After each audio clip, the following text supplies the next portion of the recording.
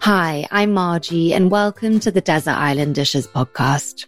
This is the podcast where every week I ask my guests to choose their 7 desert island dishes. These range from finding out about the dish that most reminds them of their childhood, the best dish they've ever eaten, and of course, the last dish they would choose to eat before being cast off the desert island. This is your friendly little reminder and request to ask you to leave a little 5-star rating and maybe even a review if you fancy it, as it really makes me so happy reading them. And more importantly, it helps others to find the podcast, which is obviously great. So thank you so much. I hope you're all well and that you're having a lovely week. If you follow me on Instagram, which you really should, you'll find me at Margie Nomura. You'll definitely have heard me banging on about The Flavor Thesaurus. It's such an amazing book and my copy is well thumbed. So I was giddy with excitement to meet Nikki and talk all things flavor. Get ready to hear me being a proper fangirl. Here we go. My guest today is Nikki Segnet. Nikki is the author of 2 books, the first being The Flavor Thesaurus, which has sold more than 250,000 copies and has been translated into 14 languages, which is just amazing. Her latest book is Lateral Cooking, which I'm sure is going to follow in the footsteps of her first, and it's already received rave reviews. Nikki counts Heston Blumenthal, Nigel Slater, and Ottolenghi as fans, and according to an article I found online, Kate Winslet too. The Sunday Times said of Nikki's first book, The Flavor Thesaurus is a deceptively simple little masterpiece, set to take its place by McGee on food and cooking as a household Bible. Welcome, Nikki. Hello, thank you very much. So, Nikki, in the interest of full disclosure, I do have to tell you that The Flavor Thesaurus is my all-time favorite cookbook, and I should probably play it way cooler than that and not tell you that straight off the bat. But honestly, to me, it's just perfection in cookery book form. You can tell me that as many times as you like. In the introduction just now, I know I said that it sold over 250,000 copies, but I genuinely think a lot of that might be me because I buy it for everyone. Everyone says that to me. Do they? It's such a good present, isn't it? Yeah. Yeah. Thank you. We're going to talk in more detail about both of the books and how they came to be. But in the first instance, I was intrigued to know, did you ever expect this when you wrote it? Well, no. I mean, I didn't expect it to sell 250,000 copies, and I definitely didn't expect it. And I was told not to expect it to be translated into any languages. Nobody thought that, well, partly because of the format of it, there is an alphabetical side to it, and that really puts people off translating things. And also because to me, it has a very British sensibility. It's, it is quite odd in its way, and it's not entirely serious. And you think, well, maybe that won't. No, how would that work in Korean? Yeah, there's your sort of sense of humor, of which there is plenty. Your writing is so witty, but it is very British, isn't it? Well, I would have thought so, but somehow, every now and again, it gets translated in a different language, and people ask me things. Obviously they ask you, I don't know, what is this unusual chocolate bar or stuff like that. But yeah, I mean, it seems to do okay in other countries. As far as, was it worth doing, or did I think it was worth doing? I obviously did. I think I thought that if I really wanted a book like this, then there were lots of people who like cooking who might also want a book that was about how flavors work together. So I think, when I was writing it, I lived on my savings. Okay. Because it was, most books don't get particularly good advance. And so I kind of I had to support myself while I was doing it. So I think just the fact that I did that for 3 years shows that I did think it would be disingenuous to say, oh, I didn't think it would sell at all, because I wouldn't have been able to afford to do that. That's so interesting. You were taking a punt on it in some ways, weren't you? Yeah, and there was a belief. I mean, I think I thought I would finish it and I would go back to doing what I did for a living. Yes, probably. I still feel like that a bit anyway, but yeah. So I thought it would do okay. I thought it would be worth doing. Because I don't know anything about sales figures, but 250,000, that sounds like an awful lot to me, and that can't be the norm for cookbooks, can it? No, it isn't. It's a lot. And of course, it's also, it's in hardback as well. So I think that kind of makes a difference. Actually, I don't know with cookbooks. No, I don't know. But yes, but it is a lot. It's definitely a lot to sell. It's a lot to sell when you don't have a column, or a restaurant or a TV show. It's I came from absolutely nowhere because I did come from nowhere. I came from an office job. Yeah, completely different direction. You sort of came at it cold, and it's just not to keep. No, too. But it's amazing. Let's take a pause from praising you and talk about the first desert island dish. And that's a dish that most reminds you of your childhood. Okay, so it's just great fun thinking about this. It really brought back a lot of things that dishes and things and food that I'd forgotten, actually, which is great because I could use them in my next book. And there was a toss-up. Do I kindly talk about my mother is a fantastic cook. She used to cook from scratch every day and make really wonderful things. Do I talk about one of the dishes that she made me, or do I tell the truth about my childhood food? Tell us the truth. Well, the truth is the food that reminds me of my childhood is sweet, because I was so committed to sugar. I mean, I used to not take the bus to school. I used to pocket the money and then spend it in the sweet shop. And so I would happily walk 1.5 miles to school in order to have 10 pence to spend on dedication. To the cause. I was really dedicated to the cause. And if I did take the bus and I didn't have the money, then I would steal the sweets instead. I was really dedicated to the cause of sweets, and I could probably sit here and reel off 1,000 different names of all the sweets that I used to eat. Yeah, what were the best ones? Oh my God, there's no such thing as best. I loved all of them. I loved all of the sweets apart from one thing, which was Edinburgh Rock. Oh, have you ever had that? No. Oh. Is it different to normal rock? Yeah. It's sort of like normal rock, but it looks chalky, and it tastes like chalk with holes in it. Oh. And even though it's made of sugar, I don't like it. And it was the only sweet. But it's not really a dish, is it? I mean, it's a... So I am going to go back to my mum's cooking. And the thing that she used to make a lot of 70s bistro food, because she had this Marks and Spencer's all-colour cookery book. And so we ate just about everything from there. And the things that she made a lot were, I don't know, how do you say it? Flemish beef, carbonade de boeuf, I don't know. Oh, right. Beef and beer. Okay. Beef bourguignon. And the thing that I would take would be coq au vin.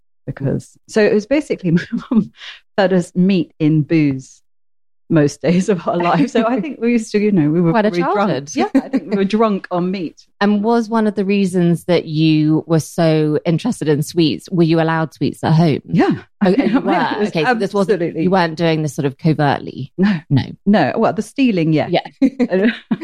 I'm only confessing we don't to that. condone that, Nikki.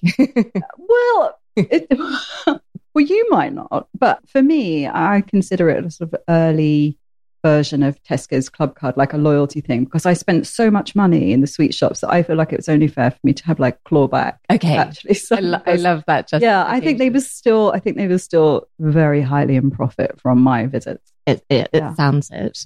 So I wanted to ask you about your maternal grandmother, because you talk about her in your latest book, and I thought it was such an interesting comparison to think about the way grandmothers cooked to how we cook today. You say she knew all of her recipes by heart, but then the flip side was that her repertoire really wasn't that big, was it? That's right. So I think for a lot of my cooking life, I have been in awe of this, what we say, the presiding spirit of intuitive cooking, which is the Italian nonna in her kitchen in Perugia or in the Trastevere or whatever.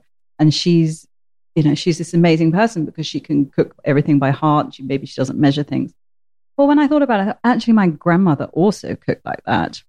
But she, you could probably say she cooked about 10 things, and a lot of them were very adapted. So she had a lot of fruit growing in her garden. She had rhubarb and raspberries and blackberries and about 6 different apple trees and a couple of pear trees, and lots of salad and vegetables growing in the season. And then she knew how to turn them into pie and into a crumble and into a stew. And so there were a limited number of forms which to apply ingredients to. So yeah, she could do all of that. And of course she had a flair for doing it very well because she did it all, she made the same things all the time. Yeah. Her pastry was unbelievably brilliant. But It should be. Yeah. You're doing it more than a chef has, probably a pastry chef has done it. Yeah. So, and I also love how you describe in your words, and I'm going to quote from your book now. You say, over the course of my childhood and adolescence, Indian, Thai and Chinese food were added to the melting pot of British cuisine, or at least British culinary competence, on top of the French, Italian and Spanish classics mastered by my mother's generation. And I love that because I think it's so easy to forget how much the culinary landscape has changed and is still sort of constantly changing year on year, isn't it? Yeah. So now we have to we need to have a little bit of Korean in there. Yes. And vegan. You know, I mean, that's great. I love it. I love to have a new theme to pursue. It's a great way of learning about ingredients to sort of get into a certain type of cooking. But, you know, it makes the repertoire insanely broad. Yeah. And then that takes us away from understanding what's at the heart of those recipes, because we become, you know, we're just running around all over the place. Certainly when I learned to cook by recipes from books. Brilliant, wonderful, gorgeous cookery books. But I wasn't making any of the connections between those things because I was just too blinkered. You know, me, the recipe, the kitchen, not really kind of looking up, if you like, and seeing where, a Turkish dessert that I'm making might actually be very similar to gnocchi alla romana, which might be very similar to making, gnocchi parisienne, and then all the, so of course, why would you connect them up? Because you're too busy kind of making the food and then eating it. Yes. That's, of course, and that's the rabbit hole that I went down with Lashrock Cooking, is to actually say, okay, what if you did stand back from everything and take international cuisine apart and then put it back together again in a useful way? Yeah, you're so right, because it's almost like there's so much choice now, not only in terms of what we can eat, but what we can cook. How do you, as a layperson, go back to the basics? Because what are the basics? Because it's too broad. So it's sort of, it's so interesting how much it's changed. Let's pause there and talk about the second desert island dish. And that's the first dish that you learned to cook.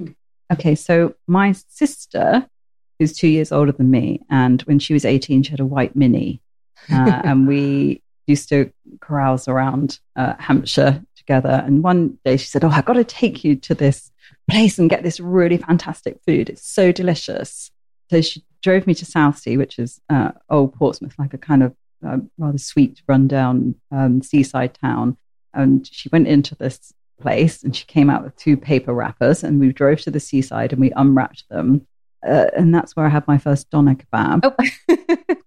And I took one mouthful. I think I chewed it about 3 times, and then I vomited into the bin near me, which was fortunately near me. And that's where I became vegetarian quite a few years, because I couldn't bear the idea of eating meat after that. And the first dish I learned to cook was because my mother said, I'm not cooking you loads of veg. Obviously, my mother's busy stewing meat in booze. Yeah. And is not having any of it. So I had to cook some of my own food, and I learned to cook pea and potato soup, which I think the recipe came from, my mum only had 2 cookbooks, but she also had, I think, petrol station part work. If you bought some petrol, then you got this, it's like slither of a cookbook. Okay. Like a magazine. Okay. And it came from there, and you soften an onion and then some diced potato, and then you put either some ham stock or some salted water in, and then cook that for about 15 minutes, and then put the peas in and cook them for a few more minutes, and then blitz it. And I still make it a lot. I make it a lot, and it's, particularly if I've cooked a gammon, I will always make that soup, and I just absolutely love it. And I ate it a lot because it was the only thing I could make. And so how long did you stay vegetarian for? About 4 years, I think. Okay. Yeah. Okay. So I think for all my teenage years and maybe my early 20s, I crept back to eating meat. Okay. And so soup played a prominent role in your early cooking. I read a report that said, in your own words, you had barely peeled a potato before your early 20s. Yeah. And I really like that, because I think it just goes to show that cooking doesn't have to be something that you've done your whole life to be very good at it. I was not interested. I mean, I made the pea and potato soup, but it was a means to an end. Yes. And I think any time that I did cook up until my sort of mid-20s I actually really didn't do it very often. My sister, who I lived with quite a few years, my mum taught her to cook. Oh, right. Because she was interested. I was interested my mum taught me how to make clothes. Oh, so I couldn't cook, but I could make a pair of trousers, and I could make most things. I could cut a basic pattern myself. I was really, really into music and makeup and fashion and clothes, and not at all interested in food. So what do your family, yeah, of course. What do your family think now that this has turned into your life?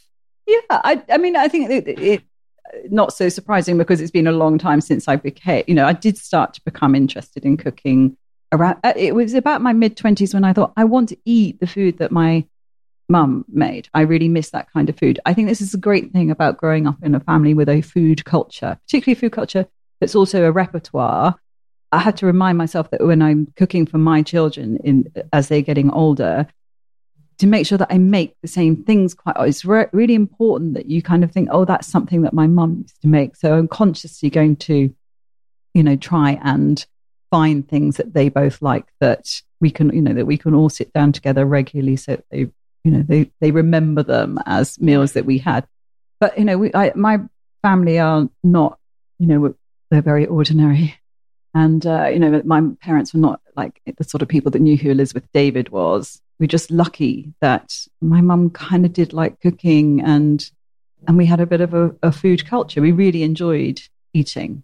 And, we would talk about something, if we went out together as a family, we would talk about whether it was good, and or if we found somewhere we liked, it became quite a big deal with us. So we were unusually interested in food, considering, our very plain lower middle class status.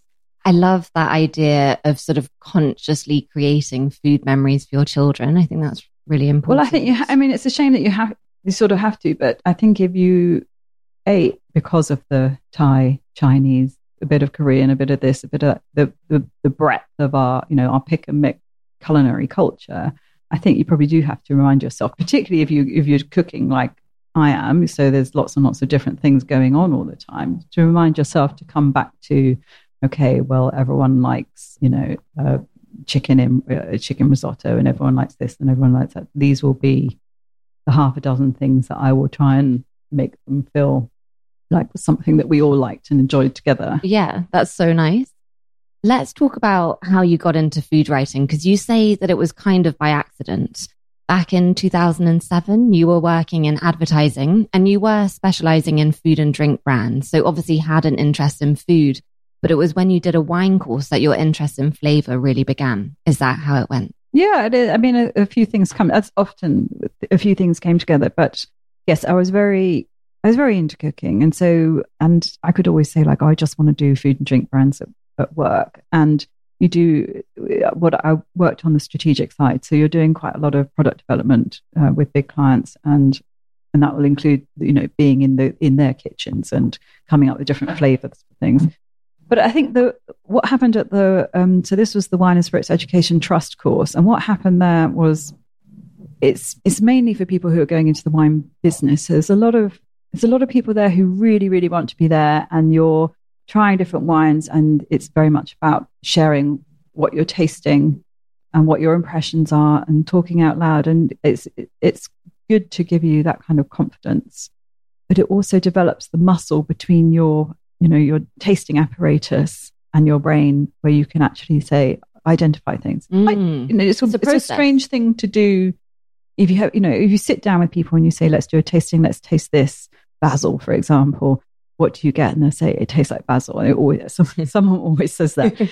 And it takes obviously it takes a bit of effort and practice to say, okay, what I can taste in this is I can taste grass, and I can taste aniseed, and I can taste cinnamon, and I can taste clove, all those kind of things, because because you sort of concentrate on it and you practice it. It's not the kind of thing that you do at a dinner party. It's the kind of thing when someone says, oh, I can taste blackberry, you're suddenly then aware that you can also taste blackberry, but it's sort of connecting the dots and realizing that is what you can taste in something that you're not expecting to taste like that. Yeah. And it's incredibly suggestible, but it's very useful if somebody, you get somebody on this course who's maybe a Burgundy expert, and they can talk to you about the kind of things that you might get in an aged Burgundy. And so you can start to identify it yourself. I'm all for it. I think it's very fun. And the backdrop to all of this? It was sort of Heston Blumenthal was having a moment with his, unusual flavor combinations. And did it just sort of all come together that you thought, this might be a good idea for a book? It did. In fact, it was the day after I'd watched, there's definitely a lot of stuff about the flavor combinations that Heston Blumenthal was experimenting with. But then I was watching MasterChef, and somebody cooked something with, I think it was butternut squash and blueberry. Oh. And the judges were saying, that's amazing, that's wonderful. And I thought, well, how do you know? As a pudding or as a savory course of some sort. So how do you know? And it was the day after that I went off looking for a book. So I went to Daunt in Marylebone and kind of, I had a look around to see whether they had anything, and then really had a good look in all around to find a book. And then it turned out that really nothing had ever been written like that before. That's so interesting. And so then how long did it take between realizing that no one had done it to thinking, I'm going to do it? Well, I remember thinking when I'd realized that it didn't exist, I thought, I'll write it myself. And then obviously dismissed that because I'd never written anything. I had written one thing, but I'd entered a Waitrose food writing competition. Okay. So there was something in there that, wanted to get out.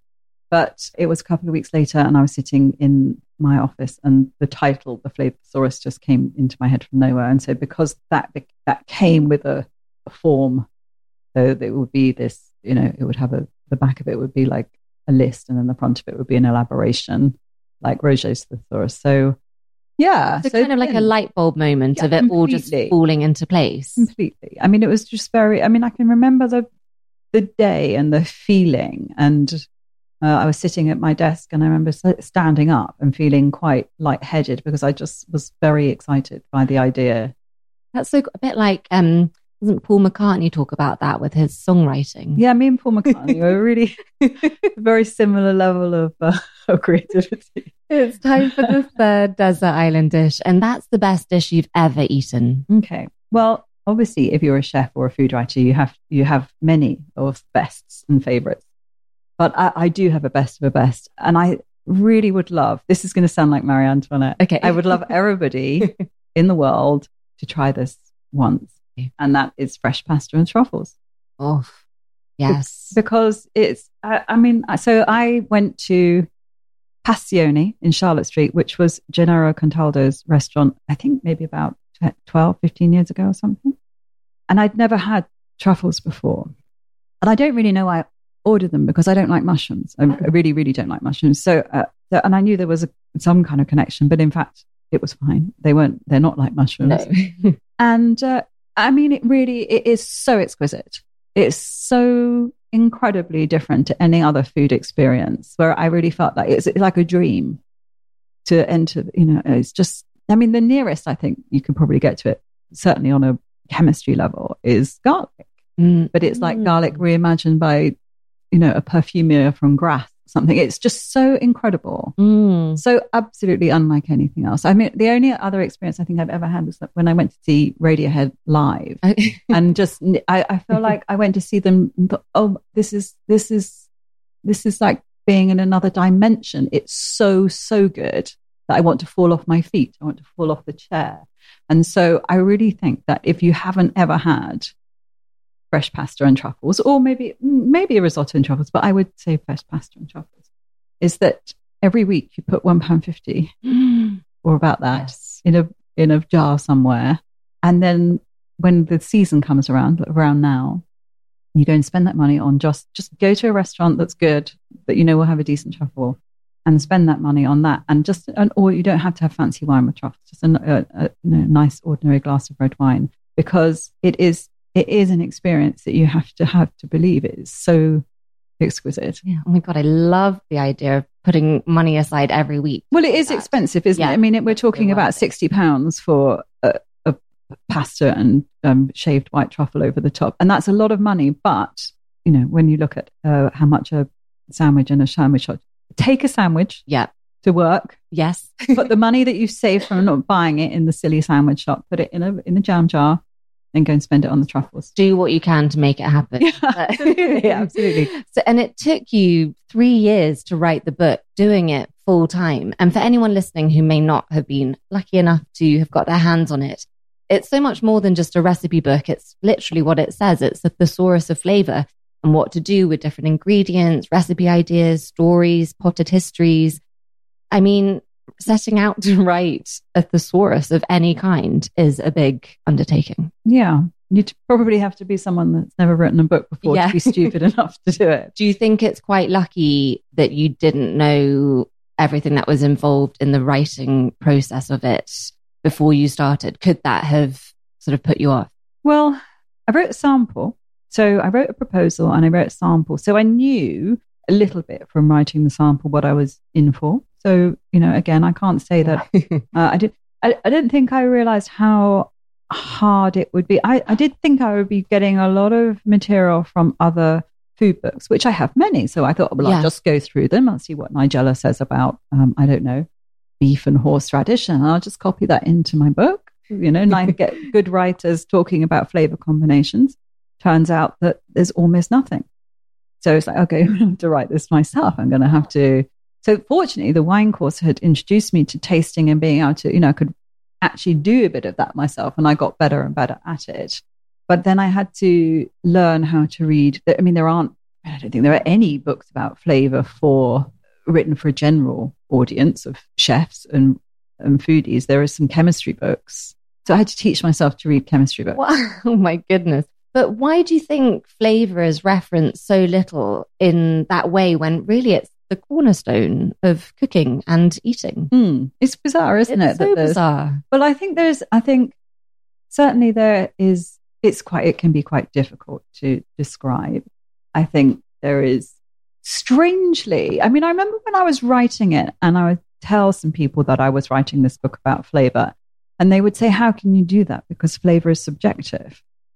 Oh. Well, it is a bit. It's not entirely, of course, because, if I describe a clove as being like a sweet rusty nail, a lot of people know what I'm talking about. So it isn't that subjective. But when did we not write books about things that were subjective? Well, yeah. Like, oh no, you can't write about love. Love's subjective. Everyone experiences it in a different way. It's like, well, of course. So interesting. But I do think that there's probably certainly from our point of view, from a British point of view, like writing about the sensual side of something. So you're going to write about how something tastes, and then we might get into talking about, using metaphors, using similes. Then I think there's a certain kind of British history of not wanting to do that, finding it a bit pretentious, finding it a little bit flowery, finding it a bit too sensual for comfort. In the way that, say, my husband's mother, she was brought up not to comment on whether something was nice, on whether she enjoyed eating something or not. It was just considered off color. And oh my goodness, that's so interesting. Yeah, but so I think the time was right to kind of say, okay, come on. And actually, sorry, that was the other thing. When I would talk to people about describing, this was before the book came out, and say, actually, it's really interesting. I find it like a parlor game. Yeah. Like, can you describe the flavor of an artichoke in particular? Like I say, a globe artichoke. It's really interesting to sit there and contemplate what that wonderful fusion of different molecules, what does it add up to? And a lot of people talked about Julie Goulden. So she used to be the wine person on Food and Drink program on BBC Two. And it was quite, what I loved about everyone who talked about Julie Goulden was how much they could remember of what she'd said. So, there were people saying, oh, I remember her saying this was like plimsolls on tarmac, and this was like all these different things. And they were sort of a bit, rude, maybe ridiculing it a bit, but also they remembered it and were quite, excited by it. And then actually, if you apply that to food and drink that you do know, when you start thinking about some of the things that she was describing, you try a Riesling, say, for example, then it's, it should be, let's just think, it's fun. Yeah. It doesn't have to be taken too seriously. As I say, I think of it as a parlor game. Yeah, and people can take food in general a bit too seriously. So absolutely. It's good to bring some fun into it. Let's talk about the fourth desert island dish, and that's your favorite sandwich. Egg mayonnaise. Ooh. Really, it's just too... But also in its many forms. So there's a piece in Lateral Cooking where I'm writing about mayonnaise, and I write about this egg mayonnaise sandwich that this guy used to make. So my first job in London, I worked in the death tax office in Shepherd's Bush. Okay. Not as much fun as it sounds. And next to the tax office was this really grim precinct. Really kind of sort of Eastern European in its aesthetic. And in there was a cafe, and there was a guy, and he looked like a greyhound. And he used to make these egg sandwiches, and he used to make them so slowly, and with just, I think, mother's pride, plain white bread. And then he'd put very, very thin amount of Hellmann's mayonnaise on them, really thin, as thin as you could get.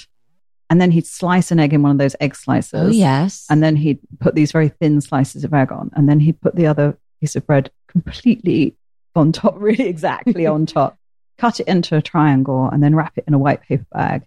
And for some reason, he must have put a bit of white pepper on or something. They were exquisite. They were just absolutely delicious. It was possibly hunger is the best sauce, and you had to wait so long for him to make this sandwich. That was his tactic. So, that was a great egg sandwich. But then, then there have been egg sandwiches all through my life of different sorts. And then when my twins were in the neonatal unit, at that time, Pret a Manger used to make an egg sandwich with bread with caraway seeds in it. Yes. I'm tempted to call it rye bread, but it's not really rye bread, is it? Caraway seeds and then sliced tomato in it. And that was my perfect egg sandwich. Oh. So, but they don't make that anymore. No, why did they stop? Oh, I don't know. Why did they don't make it? Do they make anything fun anymore? Wow. It's just all a bit boring. No. So you have to make your own. It's easy enough to make a loaf of bread. But yes, that would be my choice. Excellent choice. I read something that you said that flavor really is to do with what you grow up with. And I thought that was just something that hadn't really occurred to me before. But I think even there have been studies to show that what mothers eat during pregnancy has a bearing on that child, and then as they grow up through life, their flavor preferences, which is really interesting, isn't it? It is. Yeah, I have read the studies. I don't know an awful lot about them, I have to say. Me neither. Certainly. That's like the extent of my knowledge. Yeah. But I do think what you said about what you grow up with, I do think that's really interesting. Well, I think that's what I think when I went into writing The Flavor Thesaurus, I thought it was going to be a lot of. I thought I was going to find the scientific answer to why things taste really good together. And very quickly it became apparent that the answer does not lie in science. The answer really is cultural. Because so what we like is something that we're used to. So there's a great story in The Flavor Thesaurus about the flavor scientist who, growing up in the war, was given orange juice and cod liver oil every day. And so he now craves that. And I don't know if you've ever had that, but that's not nice. No, that is not nice. But you start to, so you like what you're used to. And then, as you get older, depending on how much you like food, where you go and who you marry and all that kind of thing, then you'll add other kind of flavors to that repertoire. But often, we try something new and you think, oh, I really like that. It's probably because it's like something else that you already like. Yeah. And so then to turn that on its head, you mentioned earlier that you don't like mushrooms. Is not liking something to do with not having it enough as a child? Not liking something is usually to do with texture, and not flavor. Yeah, that makes sense. But I did put that to the test when I came across that as an idea, because of course a lot of the things that we don't like are celery, rhubarb. You think about the texture normally the things that people don't like tend to be easily kind of put down to what their texture is. But not liking mushrooms, to the point that I would consider myself mycophobic. Because Okay. that sounds a bit more exciting, doesn't it? Yeah, I don't like mushrooms. I'm mycophobic, actually. But I don't like to touch them. I don't like to look at them. I'm really not fond of them at all. But I thought, well, maybe it is about the texture, because they do have a particular. I am disgusted at the texture. Sorry that I'm making you talk about that. No, it's okay. It's okay. I think it's really good for me. Aversion therapy. I bought some Puccini stock cubes. And I thought, right, okay, so if I can make this into a stock and I can drink it, because it has the texture removed. Oh, I just poured the hot water on, and the smell, I thought, I'm going to die. This is so horrible. That's really interesting. So unlucky. Yeah. Yeah. Okay. that seems maybe the wrong moment, but the moment we're going to do it anyway, to talk about the fifth desert island dish. And that's the dish that you eat the most often. The thing that I make the most often, that I eat most often as well, is chana dal. So, and in fact, there's the recipe in Lateral Cooking is my own recipe. That is a fusion of other, I assume, authentic recipes. But I have been making this. I got made redundant at one point, and I didn't have anything to do. And I've worked every day of my life since I was 18 years old, and I didn't really know how to manage my life other than to do something. Yeah. So I decided that I would cook food and eat food from only one country every month. Wow, that's a cool challenge. That's nuts. yeah, of course. That's of course. Who doesn't do that when they get made redundant? So the first month I did Spanish, and the second month I did Indian food. And so I cooked. Oh God, it was so great. Really, because it really taught me a lot about the ingredients and techniques and stuff. But of course, you're making a lot of dal in that month. And so I was making this dal, and then I kind of perfected it to how, exactly how I like it. And it's, as I say, it's in the book. It's in the book as the sort of starting point. And everyone I make it for, it's one of those things that people always ask for the recipe. And I feel like, well, I mean, it's not wildly, actually, if you look at a whole load of dal recipes, I mean, apart from some of the outliers, like a makhani dal, which is very creamy and buttery, but you look at most of the kind of typical dal recipes, they don't vary that much. There's plenty of, I think there's quite a lot of scope doing interesting dals and interesting tarkas. Such a good cupboard staple too. Well, that's what made me think of it, because when I was looking at the question, I thought, well, let's have a look in the cupboard. What have I got? Loads of chana. Okay, that's it. Because you're right. It's, I don't have anything in for lunch today. I always make lunch. Yeah. So, yeah. And you can make something completely delicious. Yeah. Let's talk about Lateral Cooking. Yeah. Tell everyone the sort of elevator pitch for this book. There isn't enough. Well, okay, this is the easiest way for me to talk about it, because it is let's say it's a rich book. Yes. There's a lot going on in it. It's meaty. But it's certainly meaty. It's 612 pages, but it started life as a book about how to flavor different things. So different, like, basic preparations, because when I was writing The Flavor Thesaurus, because I didn't have any experience of making up my own recipes, or I was a very Stepford cook before that. I had to learn how to kind of adapt things. And then again, I went looking for a book that was all about, like, oh, here are some kind of basic elastic recipes that you can apply flavors to. Going back to that thing, like my grandmother, like, here are some forms, know some forms, and then apply the ingredients that you have or what's good to those forms. Well, I looked for a book like that and it didn't exist. So I started keeping a file of, things like, a Victoria sponge or bread or a risotto, stuff that I was making. Just how can you easily adapt this to different flavors, and keeping notes, and then actually starting to add to those notes. Like, what if you wanted to make it in a different size? What if you want to make, what if I'm being quite outlandish with my testing flavors for bread? Actually, it's probably best to make 125 grams worth of flour, So this file of kind of practical considerations if you're adapting recipe. So that was what it was going to be, how to flavor everything. Yeah. And that's, and I worked on that for probably about 4 years. And then I got to the point where I needed to work out what order to put them in. Okay. And how to do it. And like, obviously, I love the flavor wheel. That's my kind of thing. I just find that sort of thing really interesting. So I thought, well, I wonder if there's a way of organizing this book in an interesting way as well. And because I knew all these different starting point recipes so well, it became very obvious that they would sit in subject matters. So there's custard, there's nuts, there's roux, there's bread, there's cakes and biscuits, that kind of thing. So that was clear. But it soon became obvious to me that you could plot those things on a continuum each. So, for example, we have a bread continuum, and it starts with a very simple mixture of flour and water to make a flatbread.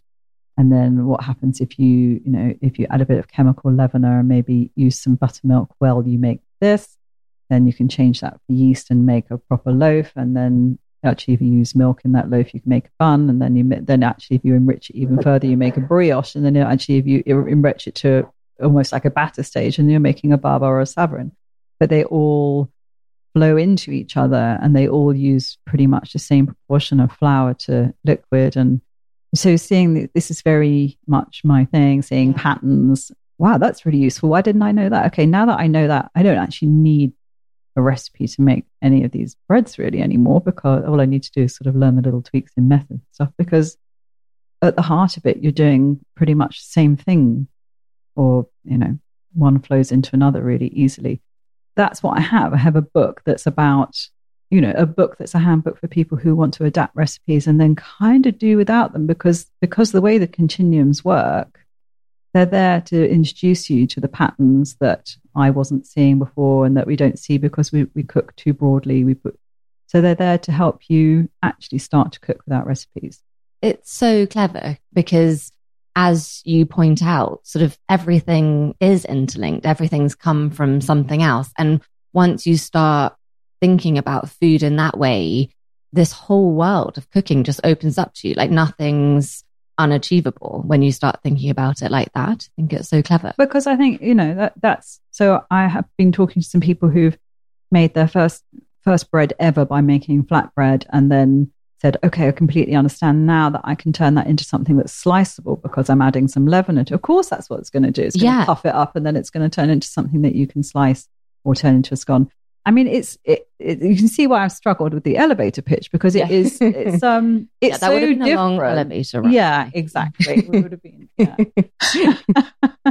But yeah, I think because it's so different, because it's coming at the whole world of food from a completely the different end of the telescope, saying, okay, well, what if you take everything and, if you take a whole load of different recipes from all over the world and then put them into groups, little families that they belong in, then you can say, well, back to the flatbread, a chapati, a tortilla, a Sri Lankan pol roti, they're all made in pretty much the same way with slightly different ingredients. And if you can make one, you can make all of them. Yeah. And if you can make all of those, you can also, because we live in this, if you're into your food, that you've got buckwheat, you might have some spelt, you might have this, you might have that.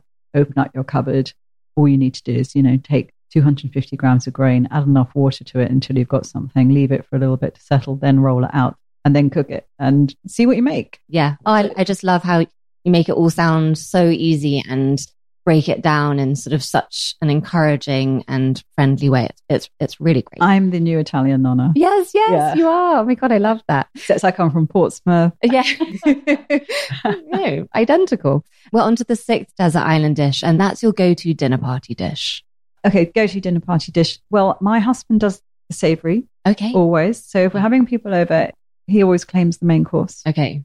So I would do any appetizers if we're having them at all, and I always do the puds. What do you make for pudding? One of two things. I would say in the last 4 years, and I have to stop this. I make panna cotta. Ooh. In many flavors, but usually with kirsch. So because I don't have grappa. Yeah. So the nearest thing I have is kirsch. I'm just looking at the way I've got kummel up there. That would be interesting, wouldn't it? But yeah, with kirsch. And I make that because it takes 7 minutes. Okay. To make. Got it down to a fine art. Well, I mean, that's just, 5 minutes to soak the gelatin.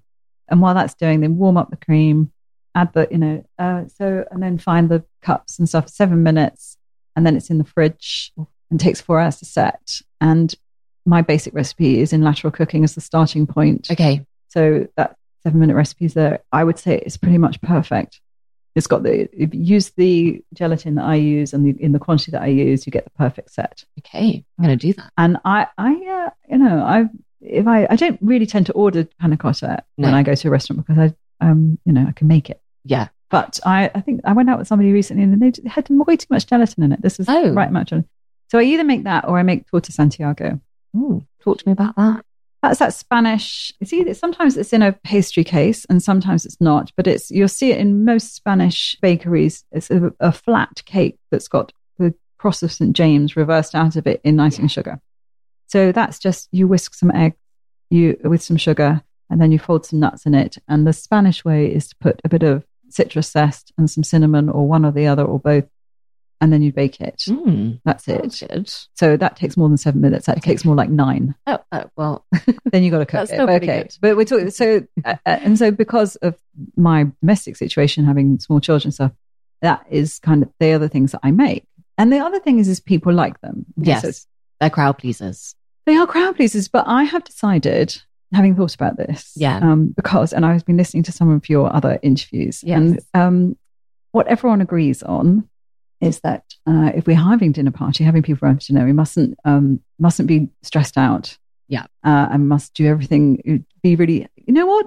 We're being too safe. Yeah. Okay, I want to, should we buck this trend? What do you think? Should we go back to stretch 5 courses? Yeah. We want flustered cooks. Flustered cooks. And then when we're on our way home from going to their houses, we've got something to bitch about. Oh, I mean, that's true. We didn't even see her. She was just in the kitchen the whole time. So she didn't take her apron off. Yeah, so She was rude. covered in flour. And what was she thinking? Those lemon profiteroles with that gross. sticky, they were awful. But that's why we have to watch Come Dine With Me. That's because true, we don't have Nikki. it from our own friends anymore. And Let's so bring it back. I'm going to start getting ambitious again. I will come round and bitch about your cooking. Please do. Please do. We have a cookbook corner on Desert Island Dishes. And so I want to know, what's your most treasured cookbook? Well, my most treasured cookbook is the Marks and Spencer's All Colour Cookery Book, which is a 1970 thing. Okay. In a way that it's the book that my mum cooked. All the meat and booze came from that.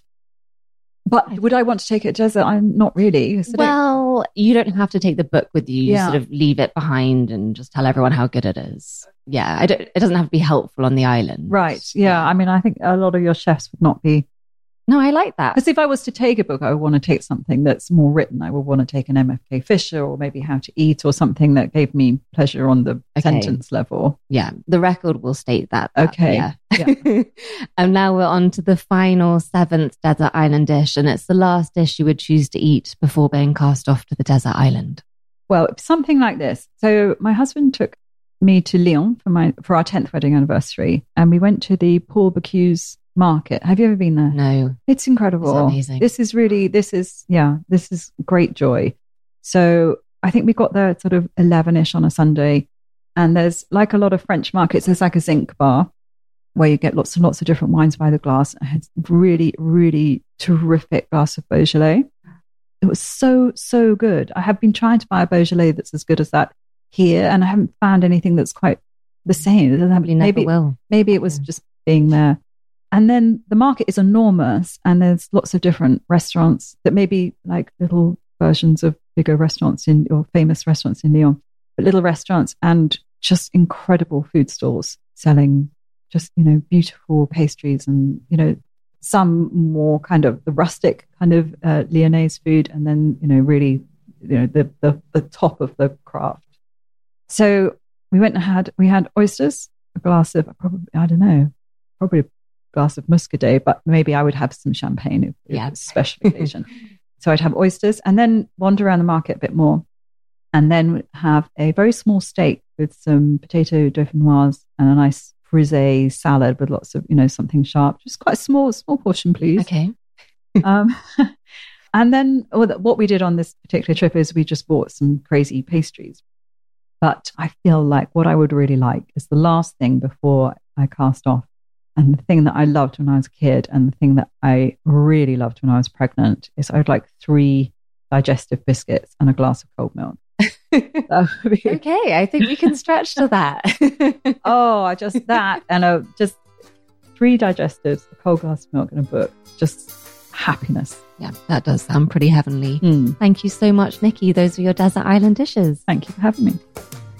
So many great things in there. I really love the way Nikki talked about her best ever dish, and the idea of putting money aside each week in order to eat pasta and truffles is definitely something I'm going to start doing immediately, if not before.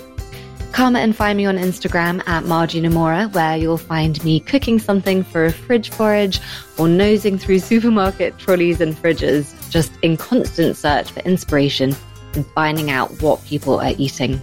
As always, you can head to the website desertislanddishes.co for lots of recipes. And that's all from me for now. Thanks so much for listening. Bye.